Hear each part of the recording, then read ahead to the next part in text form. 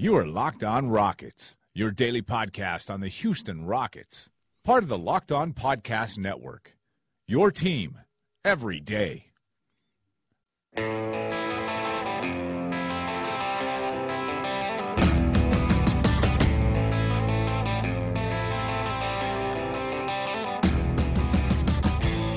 Welcome, everyone, to Locked On Rockets, your home for daily and post-game commentary on the Houston Rockets. I'm your host, Ben Dubose, Rockets correspondent with Sports Talk 790, the team's official flagship.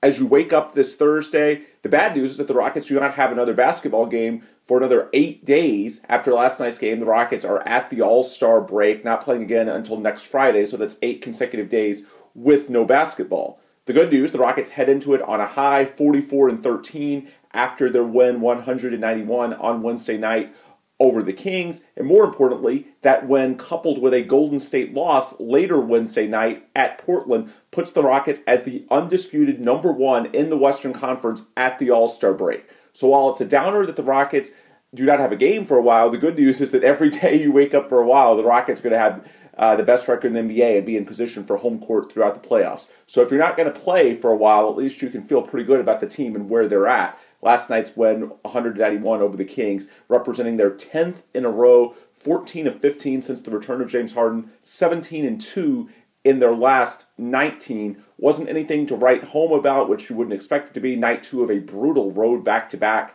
Minnesota and then Houston. No Trevor Ariza, as expected, with the hamstring. No Eric Gordon with a bumped knee. Chris Paul did not play the end of the game after bruising his hand. None of those considered serious. But at the same time, a lot of headwinds between the fatigue and then a new wave of injuries. Also the debut of Joe Johnson. A lot of new wrinkles to this. Ultimately, the Rockets not at their best, but they were able to dig deep and find a way late in the game. Just enough James Harden down the stretch to get that win. It's now their second winning streak of 10 or more games this season. Just a phenomenal run by the Rockets. And folks, just imagine after that Detroit loss in early January when the Rockets looked almost listless, disinterested, lacking talent in the absence of James Harden and not knowing when he would get back. Imagine if someone had told you then that the Rockets would be on the verge of going 17-2 in their last 19 games before the All-Star break. You probably would have thought they were insane, but yet that's exactly what has happened. Credit to James Harden for obviously getting back much sooner than expected from the grade 2 hamstring strain, and of course the remainder of the Rockets that have filled in so admirably, not just with the Harden injury, but with so many others that have happened throughout this year. And now you have a team that, with the additions of Joe Johnson and Brandon Wright, appears to be literally 12 deep. We'll discuss the Kings game, the debuts, and first days at Toyota Center for Joe Johnson and Brandon Wright, who didn't play throughout the program. But in segment one, I want to start off with the bigger picture, which is the importance of that Golden State loss and the Rockets going into the All-Star break with the league's best record. The Rockets 44-13, the Warriors 44-14. And just from a strict math perspective, that's a big deal. The Rockets, even though they're a half game up in the standings, it's a game up with the tiebreaker in the all-important loss column. As I've said before, the loss column is what you should focus on. You're talking about two teams that are dominant, win over 75% of their games. You focus on the loss column because those are much more rare. Generally, you should assume wins until proven otherwise. So it's not just that the Rockets are up a half game, they're really up a full game with the tiebreaker. That's a big deal because out of the All-Star break, yes, the Rockets will be rested. Yes, they'll have their rotation pieces all back from injury. But folks, the schedule is going to get a lot tougher. This week, the Rockets were generally able to cruise into the break 2 of the 3 games, although it was the tough back-to-back scenario. But home against Dallas, home against Sacramento, those are not especially good teams. Well, out of the break, your first 8 games, Minnesota, Denver, Utah, the Clippers, Boston, the Thunder, Milwaukee, and Toronto. That's 8 teams all in the playoff mix. The Jazz, the one team that isn't in the playoffs at the end of the day, I believe are on an 11-game winning streak. Toronto, even Oklahoma City, the Celtics, you could say all of those are legitimate contenders. So it's going to be a brutal stretch, and thankfully, because of that Warriors loss, the Rockets don't just go in it tied, they go in it with a game lead in the loss column, so they do have a little bit of a buffer as they go into this final 25-game stretch of the season. So yes, the schedule's about to get harder, but now you go into it not just tied in the loss column or within striking distance, but you actually have a little bit of buffer. Not much, but a little bit. And that in and of itself is a big thing just for the X's and O's of can the Rockets actually do this over the final 25 games. By the way, even though it's the All-Star break, I hate when people act like it's the first half and second half of the year. No, at 57 games, the Rockets are nearly 3/4 of the way through the season. So no, this is far more than just half a season of basketball. This is nearly 3/4, and the Rockets are the best team in the NBA. This is a very legitimate sample size, and it says a lot. But in terms of them actually navigating through the final 82 and getting home court advantage throughout the playoffs, folks, it's not going to be easy, but this does give you a bit of buffer, one game with the tiebreaker, as the Rockets get ready for a stretch out of the All-Star break that's going to be a lot more difficult than two of the past three games, home against Dallas and Sacramento, that they played this week. I guess the good news is that it seems like the Rockets, if anything, played better when they faced the stronger competition, as evidenced by the 18-point win and the 31-point in-game turnaround they had in Minnesota. If anything, they seemed kind of bored by the Dallas and Sacramento games. I'm sure there was some fatigue in there too, but you can certainly mount a case that what the Rockets have done of late might position them better to bring their A game against top-of-the-line competition. We'll have to wait and see on that because it's not going to happen for at least 8 more days, because it's not until next Friday, the 23rd, the Rockets are back in action home against the Minnesota Timberwolves. What's interesting to me about this Golden State loss, though, more than just this season and getting to the number one, because clearly that's the focus, but beyond that, boy, there are going to be some great narratives that I think this spins over the next week. We'll start with James Harden. We know Chris Paul should be an All-Star. There's a few political reasons why he's not, most notably at 32 years old and having missed 15 games or so. It's just an easier excuse for voters to leave Chris Paul off than someone else who is younger or maybe hasn't missed games. Even if Chris deserves it, and I think by the team's record, his overall impact, he certainly does, it's just easier to justify if someone asks you why you left off Chris Paul as opposed to, say, someone like Damian Lillard. That doesn't make it right. It just is what it is. But the reality is that the Rockets do go into the All-Star game with just one All-Star. The Warriors have 4. And yet the Rockets, with one All-Star, have a better record than the team that enters the All-Star game with 4.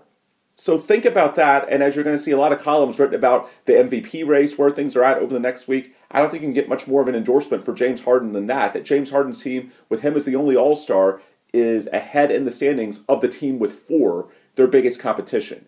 That narrative writes itself. So in terms of the James Harden MVP race, I think that's over at this point. I know LeBron and Steph Curry, you'll see once in a while one of the hot take shows says, oh, are they getting back in the mix because they have to have something to quote-unquote debate. But neither of those guys has the narrative that Russell Westbrook did last year in terms of the human interest, in terms of where they are in their careers, the Durant leaving factor. Even though I believe Harden had the award over Westbrook for most of the year last year, there was always a case you could mount to where Westbrook could get enough support at the last minute that he could turn it. And ultimately, that's what he did in the final 3 weeks of the season. I don't really see that happening this year with LeBron James or Steph Curry, the two closest challengers to the Rockets. And if you had any doubt about that, well, just think about the narrative that this is for James Harden going into the All-Star break. His team with one All-Star having a better record than the team with 4. So for James individually, that's great. But for the Rockets as a whole, certainly this is about not just James. Well, now the MVP, assuming James finally wins it this year, would be great in terms of boosting his stature around the league. But the Rockets are about team accomplishments. They want to win a ring this year, and they're positioned to do that. Beyond just James Harden and the MVP race and any offshoots from that, think about what this says about the Rockets as a whole, that they go into the All-Star break, which, as we said, nearly 3/4 of the way through the season, with a better record than the vaunted Golden State Warriors, and they have taken 2 of the 3 meetings head-to-head. That is massive for the perception of the Rockets as a legitimate contender. And that's not just for this season, but down the line, pursuing LeBron James, or anything else they want to do this summer. You better believe that when the NBA gets together in Los Angeles this weekend, the Rockets are going to be on the tips of everyone's tongue. Everyone is taking note of what this team is doing. And while they've always been there regardless, yes, it is eye-popping to see them in the number 1 spot with the league's best record. People are going to take notice of that. It's a great time for it because with the All-Star game in Los Angeles, of course the heavy hitters are going to be there in terms of the league's marquee players, their representation. But folks, Los Angeles is essentially the capital city of the NBA. Even the big guys like Chris Paul that are not in the All-Star game, most of them have homes there. So I would venture a guess that I would say 75% or more of the heavy hitters in the NBA, meaning star players, their representation, their affiliations, everyone is going to be in LA this weekend, and the Rockets, it's a heck of a time for them to jump into that number one spot because people are going to be getting together. They are going to have conversations, whether we know about them or not. And for the Rockets to be this hot on a 10-game winning streak, 44-13, the league's best record, yes, it says a lot. It is a great time for the Rockets going into the All-Star break to have this much buzz. And the buzz factor matters because you go back last year in terms of their acquisition of Chris Paul, their near acquisition of Carmelo Anthony. As we have learned throughout the months since that deal got finalized in late June, that deal was in the works far before we ever knew about it or even the media knew about it. James Harden, according to the LA Times, was recruiting Chris Paul during the season. We've had reports that final Rockets-Clippers game in April, Harden was asking him, what are you going to do, referring to his free agency, on the court. Even though the Rockets had about as sour of an end to the season as you could come up with last year, losing by 40 in an elimination game to San Antonio, they had built up so much goodwill through that 55-win regular season when expectations were muted that the legwork to get Chris Paul to Houston and also Carmelo Anthony to do everything he could to get to Houston. I've reported on this show before that as early as April, and maybe even early as that, but definitely by April, I should say, Carmelo Anthony was telling folks that Houston was an option for him. So these recruitments, we might not know about them from the media until closer to free agency when the hot stove kicks into gear for the NBA. But in most cases, they go back months, and conversations are being had now, and they certainly will be had this weekend. So the Rockets to be as great as they are at the moment, 44-13 and number one in the West, that puts them at peak desirability. And certainly folks have noticed that the first two buyouts, the big dominoes, Joe Johnson and Brandon Wright, each picked the Rockets, and those were the first two that really had, I would say, that were up for grabs for anyone. I know Greg Monroe was a buyout before that, but that was a little different. Being a younger player, he was all about the money, and the Celtics were able to give him that with the Gordon Hayward injury exception.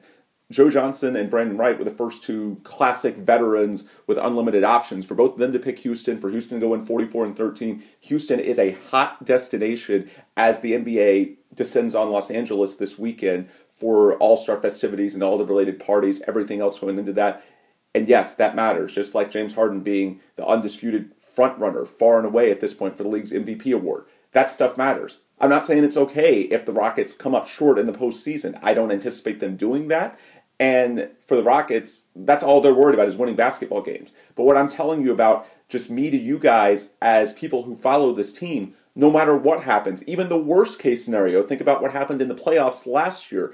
Even in that environment, it still did not override conversations that had already taken place and had been taking place for months on the backs of how the Rockets performed in the regular season. The Rockets had already transformed their image at this time last year, and even that sour end in the playoffs was not enough to override that because it's a much longer process. A lot of fans think it's just a matter of a few meetings in late June, early July, whatever it may be, and that's how it gets framed. But in reality, this is a courtship that goes on weeks, months, sometimes even years in the case of LeBron James and Kevin Durant and some of the more high-profile recruitments that are out there. So for the Rockets to go into the All-Star break with this kind of momentum around the league, yes, it's a big deal. Certainly short term, they want to win a championship this year. Getting the one seed in home court throughout the playoffs is the best way to do that. They're up a game on the Warriors with the tiebreakers, so that gives them a little bit of a buffer.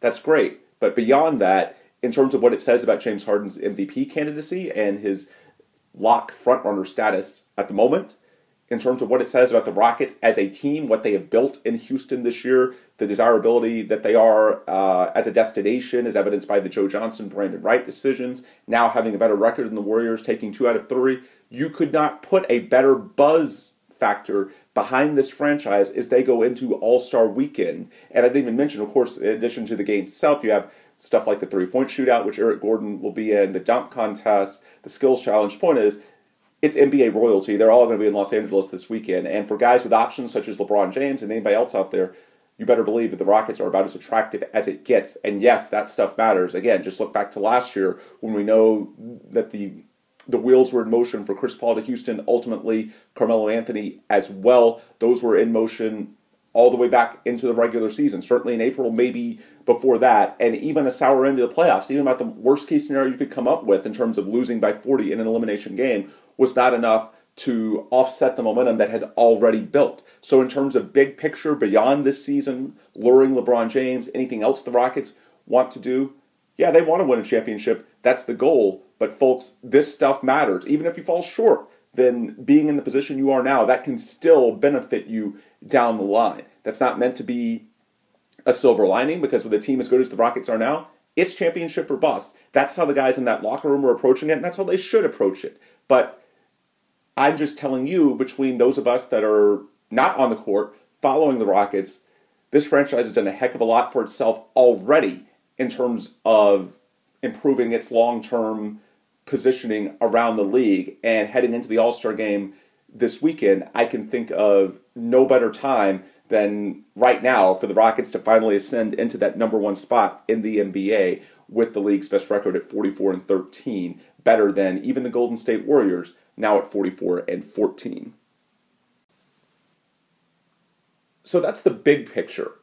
Let's turn it to not just the macro, but the micro, which is what we do here at Locked On Rockets, your home for daily commentary on the Rockets. And let's talk about last night's game, the 191 win that the Rockets had over the Sacramento Kings at home at Toyota Center to improve the record, as we said, to 44-13 and extend the winning streak to 10 in a row. Certainly not a sexy result, but you wouldn't expect it to be. Keep in mind, this is the second back-to-back for the Rockets in a week, both with brutal plane flights in the middle. Last week, Brooklyn to Miami, getting in at 4 a.m. to their hotel in Miami. The one upside in this case, going from Minnesota to Houston to get to sleep in their own beds. But folks, getting on a plane flight after a 7:30 game in Minnesota, getting back late at night to Houston, and then playing the game the next night. I don't care that the Sacramento Kings aren't a good team at 18-39. They're a team of professionals. And for the Rockets, getting in that late, being on limited sleep, also being on the verge of the All-Star break, it was the epitome of a trap game.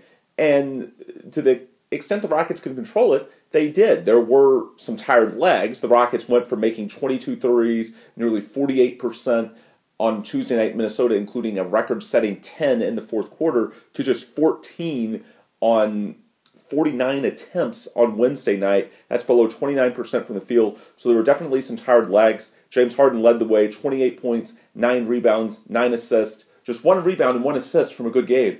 I'm kidding. I'm rolling my eyes when I say that. But James, 7 of 19 from the field, 9 after he was 10 of 20. The efficiency dipped a little bit, but James did make shots late in the game when it seemed like the Rockets in the second half were especially sluggish.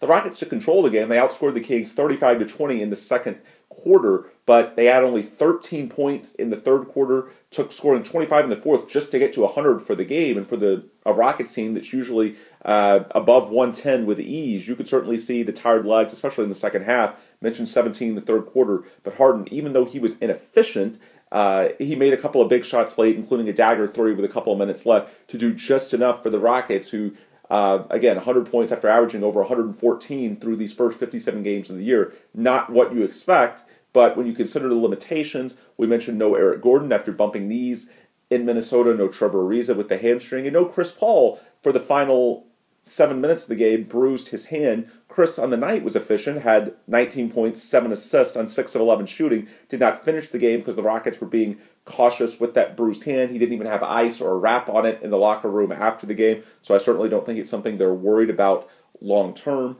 But this is a situation where you're always going to be cautious, and when I say cautious, I mean extra cautious, right before the All-Star break, especially if you're playing a Sacramento team that you feel like that you should be able to kind of grind out a win against no matter what. But in this case, with Trevor Ariza with the hamstring, Eric Gordon with the bumped knees, and eventually Chris with the bruised hand, you know that if you get through this game without pushing them, you have a built-in 9 days of rest in addition to this game. Now, if it's just one general game out of 82, and say you have another game in a couple of nights, there's a good shot that at least Ariza and maybe Gordon as well play. We heard from Mike D'Antoni before the game. Trevor, he's out there shooting. He probably could have played. But when you have that built-in rest time, you might as well use it because it's a rare opportunity to actually let the injury heal. Because most of these muscular things, they never fully heal. The players just get used to them, maybe they fade over a very prolonged period of time. But in this case, playing the Kings the night before the All-Star break and these 8 consecutive days off that the Rockets are now in, teams are going to be extra cautious with that because it's an opportunity to actually let the injuries heal. And it seems counterintuitive. You'd say, hey, well, if there's going to be this time off, why don't you push them? Well, it kind of works the other way, because if you have any injury at all, then yeah, it's an ideal time to sit so that those things can actually heal up. So that's why you didn't see Chris finish the game. That's why Trevor Ariza, Eric Gordon, guys with just minor bumps, they did not play. And Joe Johnson, who we learned after the game did not even anticipate playing when he last spoke with the Rockets a day or so ago, ended up playing 31 minutes. We'll talk about that in the final segment of the show, the trust that Mike D'Antoni had in Joe Johnson on his first day in Houston. But in general, the Rockets Wednesday night, it wasn't sexy. They were limited by injuries, but they got it done. James Harden, there was a certain maturity, and he was a team best plus 14 in his 35 minutes.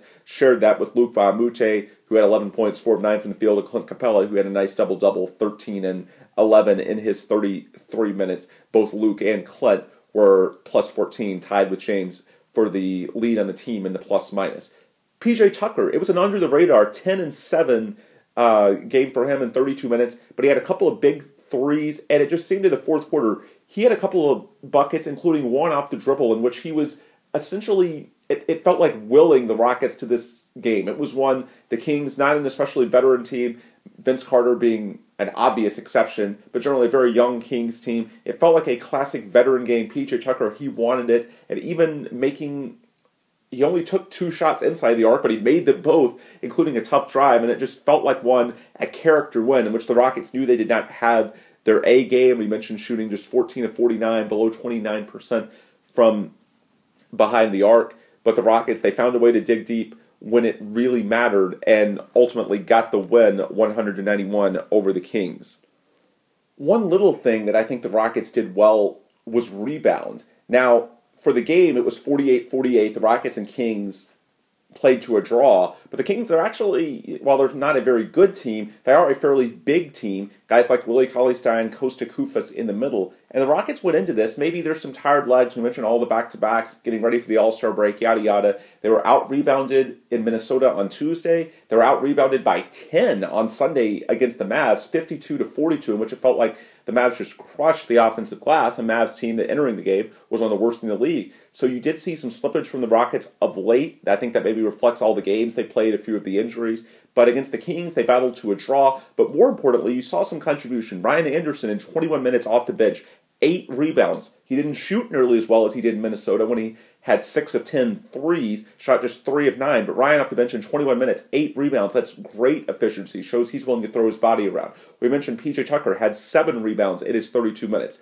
None of those are banner nights, but it helps Clint Capella. It gives him some relief up front as another option to get some of those longer rebounds. James Harden, we mentioned, he almost had the triple-double. He had 9 rebounds. So between Ryan Anderson, James Harden, and PJ Tucker, that's 3 guys that averaged 8 rebounds, and Ryan only played 21 minutes. He didn't even get starters level minutes to give you that production. So you are getting Clint Capella some help on the boards, and that's something he's badly needed this week. Clint has still been there, but the question is, can he get enough support from other guys in this lineup? I think maybe the extra minutes, we've mentioned PJ and Luke having to be extended, maybe overextended a little bit in the absence of Trevor Ariza. We know the workload that James Harden has been through this year, but maybe by putting Ryan Anderson off the bench, who also you're putting him against lesser power forwards, maybe makes him a tiny bit easier for him to get rebounds that he might not otherwise be in a position to get if he's in the starting lineup against starters. There's a lot of plausible reasons, but the bottom line is the Rockets did rebound better on Wednesday night, and that was a big part of how they grinded because they didn't have their A game.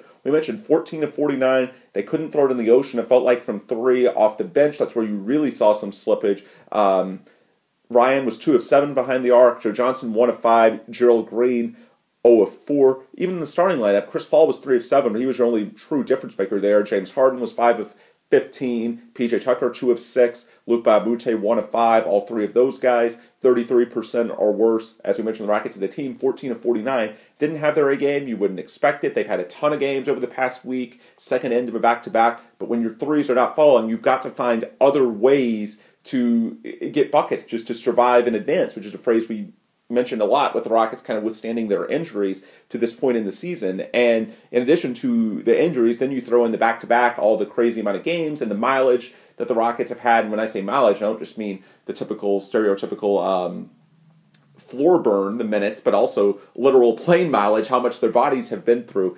It's been a very busy week, and when that happens and you aren't able to throw in 22 threes and 10 in the fourth quarter the way they did on Tuesday in Minnesota, you've got to do some of the little things with regards to getting a loose ball, hustling, making the extra pass to make sure that even against a bad Kings team, they're professionals, and when you're the Rockets, now the best team in the NBA by record, you are going to get everyone's best shot.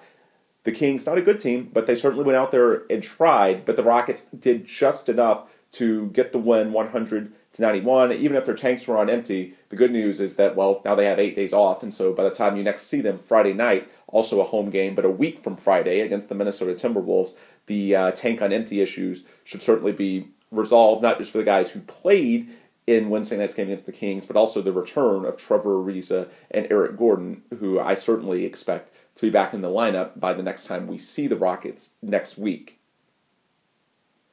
Now, for the final segment of the show, I do want to discuss the debut of Joe Johnson, also Brandon Wright. If you haven't heard their initial comments, go to our website, LockedOnRockets.com.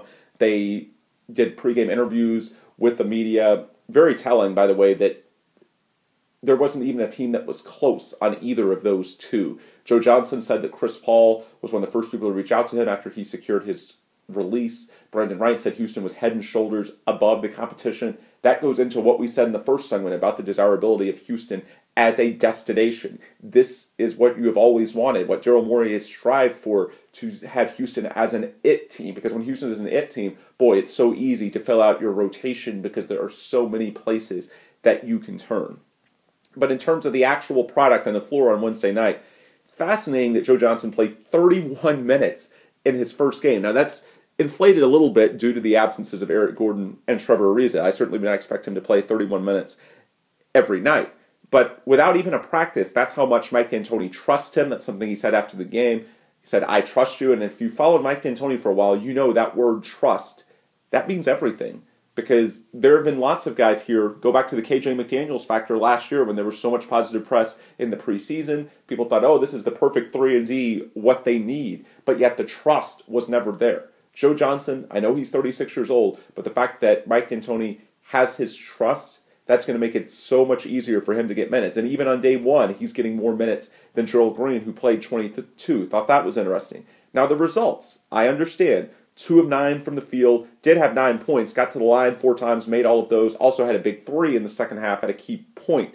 But 9 points, 3 rebounds, 2 of 9 from the field, that's not anything to write home about. But folks, as I said, when the Rockets signed Joe Johnson, generally I would not worry about the shooting numbers. Those are going to come around. As we mentioned, I know some of you will say, well, Ben, isn't he shooting like 27% from 3 this year? Isn't that a concern? Well, folks, I'll go through it quickly. If you want to further in depth, go back to our Joe Johnson episodes from last year. But the reason Joe Johnson's season-long numbers are poor is because he started the season in his first 11 games shooting below 8% from 3 because he had a serious injury to his shooting wrist, one that forced him to miss 6 weeks of playing time. That would affect anyone, regardless of age. That's very real. In his last 21 games before joining the Rockets, he was shooting almost 45% from the field and over 36% from 3. He is going to be fine as a shooter. I watched him warm up before the game. That is there. Just look on the other sideline Wednesday night, the Kings with a 41-year-old Vince Carter. The shooting stroke is the last thing to go. What you typically see if someone is washed, or whatever you want to call it, if they're suffering the effects of age, their defense slips, they're not able to move their feet, they're not able to create their own shot. Honestly, I think that's why he played 31 minutes. I thought his defense looked pretty sound. I thought he moved the ball well. I thought he showed some springs in his rebounds. Essentially, he did everything well, I thought, except for make the shots. And those will eventually come. I won't say it's never happened, but it is extremely rare that a person's jump shot is the first thing to go. What typically happens, you see them take fewer two-pointers, they stop driving as much. Now, maybe the jump shot fails because they're not able to be as much of a threat on the drive, so defenders are able to be more aggressive in contesting them on the perimeter, knowing they don't have to respect them as a penetrator. That might be a viable theory, but it's very rare that even for a guy with the mileage of Joe Johnson, that you just see him suddenly forget how to shoot. It can be a byproduct of other things, but generally you put them out there. Hell, you can throw guys out there in their 40s and they can still make open shots, as evidenced by Vince Carter being an extreme example of that, still doing it at the NBA level, even at 41 years old. So if the main problem with Joe Johnson is his shooting percentage, but everything else looks fine, I'm not going to worry about it. And to me, I thought everything else looked fine, and so did Mike D'Antoni, because he played in 31 minutes, even without a practice. Again, I'm not saying that you can't take anything out of the shooting numbers. If there's an injury, certainly, as what happened earlier this year, can be reflective of that. Also, if you see, as we mentioned, certain deficiencies that are not shooting, then maybe it can trickle down to the shooting numbers, as we said, because defenders don't have to respect him as much. But what I saw on the floor against the Kings was a guy, he had springs, he made good passes, I thought he moved well, I thought he looked confident in the system, did a lot of very good things. Just unfortunately missed some open shots. That happens sometimes. Certainly it's been a very logistically busy week for him with everything he's been going through with his contract situations, getting to Houston, I'm sure shopping for a new place, inking the contract just a couple hours before the game. There's been a lot of new teammates for him to meet, new everything. So maybe there's just some fatigue, maybe it's just sheer randomness. Everybody has an occasional 2-for-9 game. But in general, I thought he looked good other than the shooting.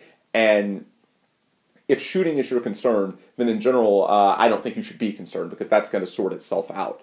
Ultimately, I thought the most important thing, A, the Rockets got the win, and B, Joe Johnson played 31 minutes in it, which shows you the high degree of trust that Mike D'Antoni has in him, and maybe that makes it all the easier for him to get minutes down the stretch of this season.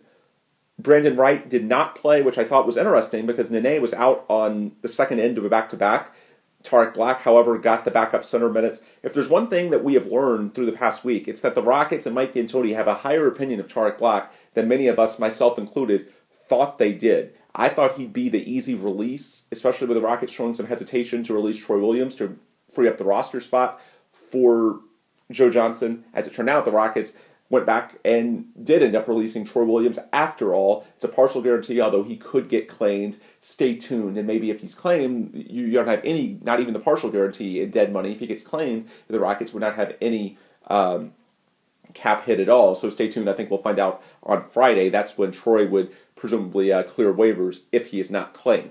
So the Rockets, they've had a lot of scenarios, and from a math standpoint, Tarik would have been the easy choice to send out. But even with Nene unavailable, even with Brandon Wright here, and he says he's healthy, Tarik Black still played 11 minutes. I think that shows the trust that Mike D'Antoni has in him as a defensive player, and it shows the value that they have in him, which, even though maybe he's been a little bit of a disappointment relative to summer expectations when he was signed with the biannual exception, just over $3 billion, at the same time, while it's not even going to be a clear path to a roster spot for Tarik when everybody is active and clicking in the system, at the same time, the Rockets do have some trust in him.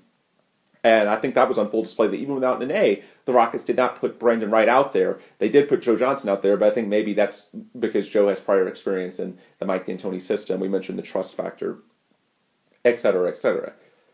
Beyond just Wednesday's game, though, because certainly these are first impressions and it's one game out of 82, yada, yada. The other interesting thing, talking to them, as I said, you can hear their full comments at LockedOnRockets.com. We've got the story up with full interviews from both of those players, was how confident that each of them, including Brandon, was in getting minutes. Because certainly now the Rockets have their original 9-man rotation, plus Gerald Green, plus Joe Johnson, plus Brandon Wright, and that's not even mentioning Tarik Black. So you're going to have a full, when healthy, 12-man roster, and it's impossible, barring a 30-point blowout, to play 12 players. So there's got to be someone getting the short end of the stick. And D'Antoni said before the game that, he gave the new guys the worst-case scenario, there's no guaranteed minutes. Look at who you're competing with. Both Joe and Brandon, however, especially Brandon, were pretty confident in their statements to media that they would get on the court. And I think that's good, because certainly you want players to be confident. You don't get to be among the best in the world at what you do without being confident in yourself. But boy, it's going to be a battle. And Mike D'Antoni mentioned in his comments that he wants guys to see the bigger picture, even if someone doesn't play, if the team is winning, which, again, 44-13, winners of 10 in a row, they're doing that. But it goes to show you that down the stretch of the year, I think ultimately the winning culture is going to trump all. But it's going to be fascinating, because all 12 guys on that roster, including the veterans that they have just signed, they are expecting to play. They all think that they deserve minutes. And at some point, it may not be the same guys every night. You may mix and match depending on matchups, playing the hot hand, et cetera, et cetera. But it's going to be dicey for Mike D'Antoni to navigate, because for the first time in his tenure in Houston, this is a guy who's going to have 12 players all expecting to play. This is a coach over the balance of his career that is known as being on the short end in terms of rotations relative to the average. We know last year he preferred the 8-man rotation. Even at times in the playoffs last year, went to a 7-man rotation. Well, now I'd say at a bare minimum, you're going to be at 9. There are some games where it might even be justified in playing 10. I won't say 11 or 12. That's a little too extreme. But the point is, I think and hope, and so do the Rockets, the winning culture is going to trump all. But it's going to be fascinating to watch, because these two guys, they're proven veterans. They're confident. And just because there's an established group in Houston, that top 9, plus the midseason addition of Gerald Green, that's done such a great job helping get the Rockets to 44-13 to this point. At the same time, Joe Johnson and Brandon Wright, they're not conceding anything. They're proven. They think they deserve major minutes as well. And so that's going to be the storyline to watch down the stretch of this year, is who gets minutes, who doesn't, and how do they handle it. I think ultimately the Rockets are in such rarefied air in terms of the best record in the NBA, how difficult everyone knows it is to actually challenge the Warriors like they are now ahead in the standings, also winners of 2 of 3 head-to-head.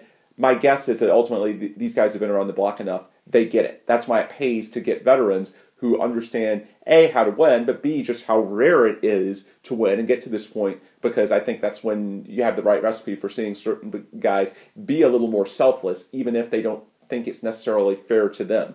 But it's going to be something to watch, and certainly if the Rockets go on a losing stretch at any point, we mentioned at the beginning of the show the tough 8-game stretch they have out of the All-Star break. I don't anticipate being an issue, but I would just say keep a close eye, because I can promise you there are 12 guys that think they are worthy of playing time down the stretch of this year, but there are not going to be 12 guys that play on a regular basis. Someone's going to get the short end of the stick. We don't know who that's going to be. Now, maybe injuries play a role to where someone has something else, the way Ariza had his hamstring issue the last couple of weeks. And if that's the case, maybe the solution sorts itself out. But assuming no injuries, and they're certainly going to come out of the All-Star break healthy, knock on wood, assuming nothing catastrophic happens in the All-Star game to James Harden or in any of the practices coming out of it, it's going to be new, uncharted territory for Mike D'Antoni in terms of having 12 players that all want and are probably deserving of playing time. It's a good problem to have. It's one of those problems that comes when you're 44-13 and ahead of even the Warriors for the best record in the NBA and home court throughout the NBA playoffs. But it's something that the Rockets are going to have to deal with. Joe Johnson and Brandon Wright made it clear in the comments before the game.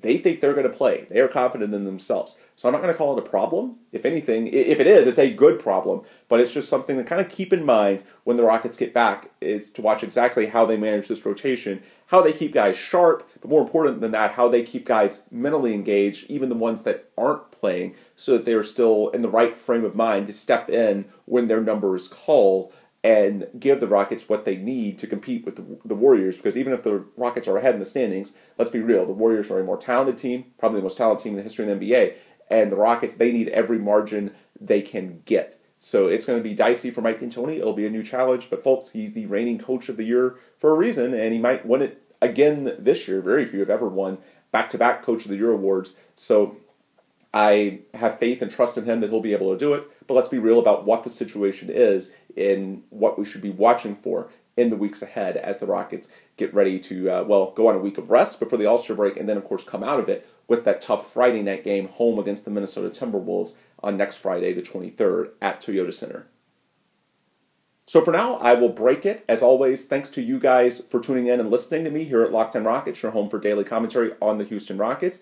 If you want more analysis from me on a real-time basis, the easiest way to do that is on Twitter. I am at Ben Dubose. The show is at Locked On Rockets. Also, email lockedonrockets@gmail.com, Facebook at facebook.com/LockedOnRockets, or our website, lockedonrockets.com. Those are all ways to get in touch with me. Questions about the team, suggestions for the show, advertising inquiries, anything we can do to make this a better podcast and program for you, the diehard Rockets fan. Also, go to our iTunes, wherever you listen to us, iTunes, Stitcher, Google Play. There's so many places where you can listen to our podcast or any other show across this great Locked On Podcast Network. If you haven't already given us a 5-star review, please do so and subscribe, because those are the best ways that we can remain attractive to advertisers and remain the only daily podcast covering the Houston Rockets and bringing this to you on a daily basis as frequently as we do. Once again, the happy final from Toyota Center on Wednesday evening. Rockets 100, Kings 91. Rockets now 44-13 on the year. Best record in the NBA and in position for home court advantage throughout the playoffs entering the All-Star break. Folks, enjoy it. Take a few days off. And we'll be back talking this weekend when, well, it should be a very busy weekend for the Rockets in Los Angeles.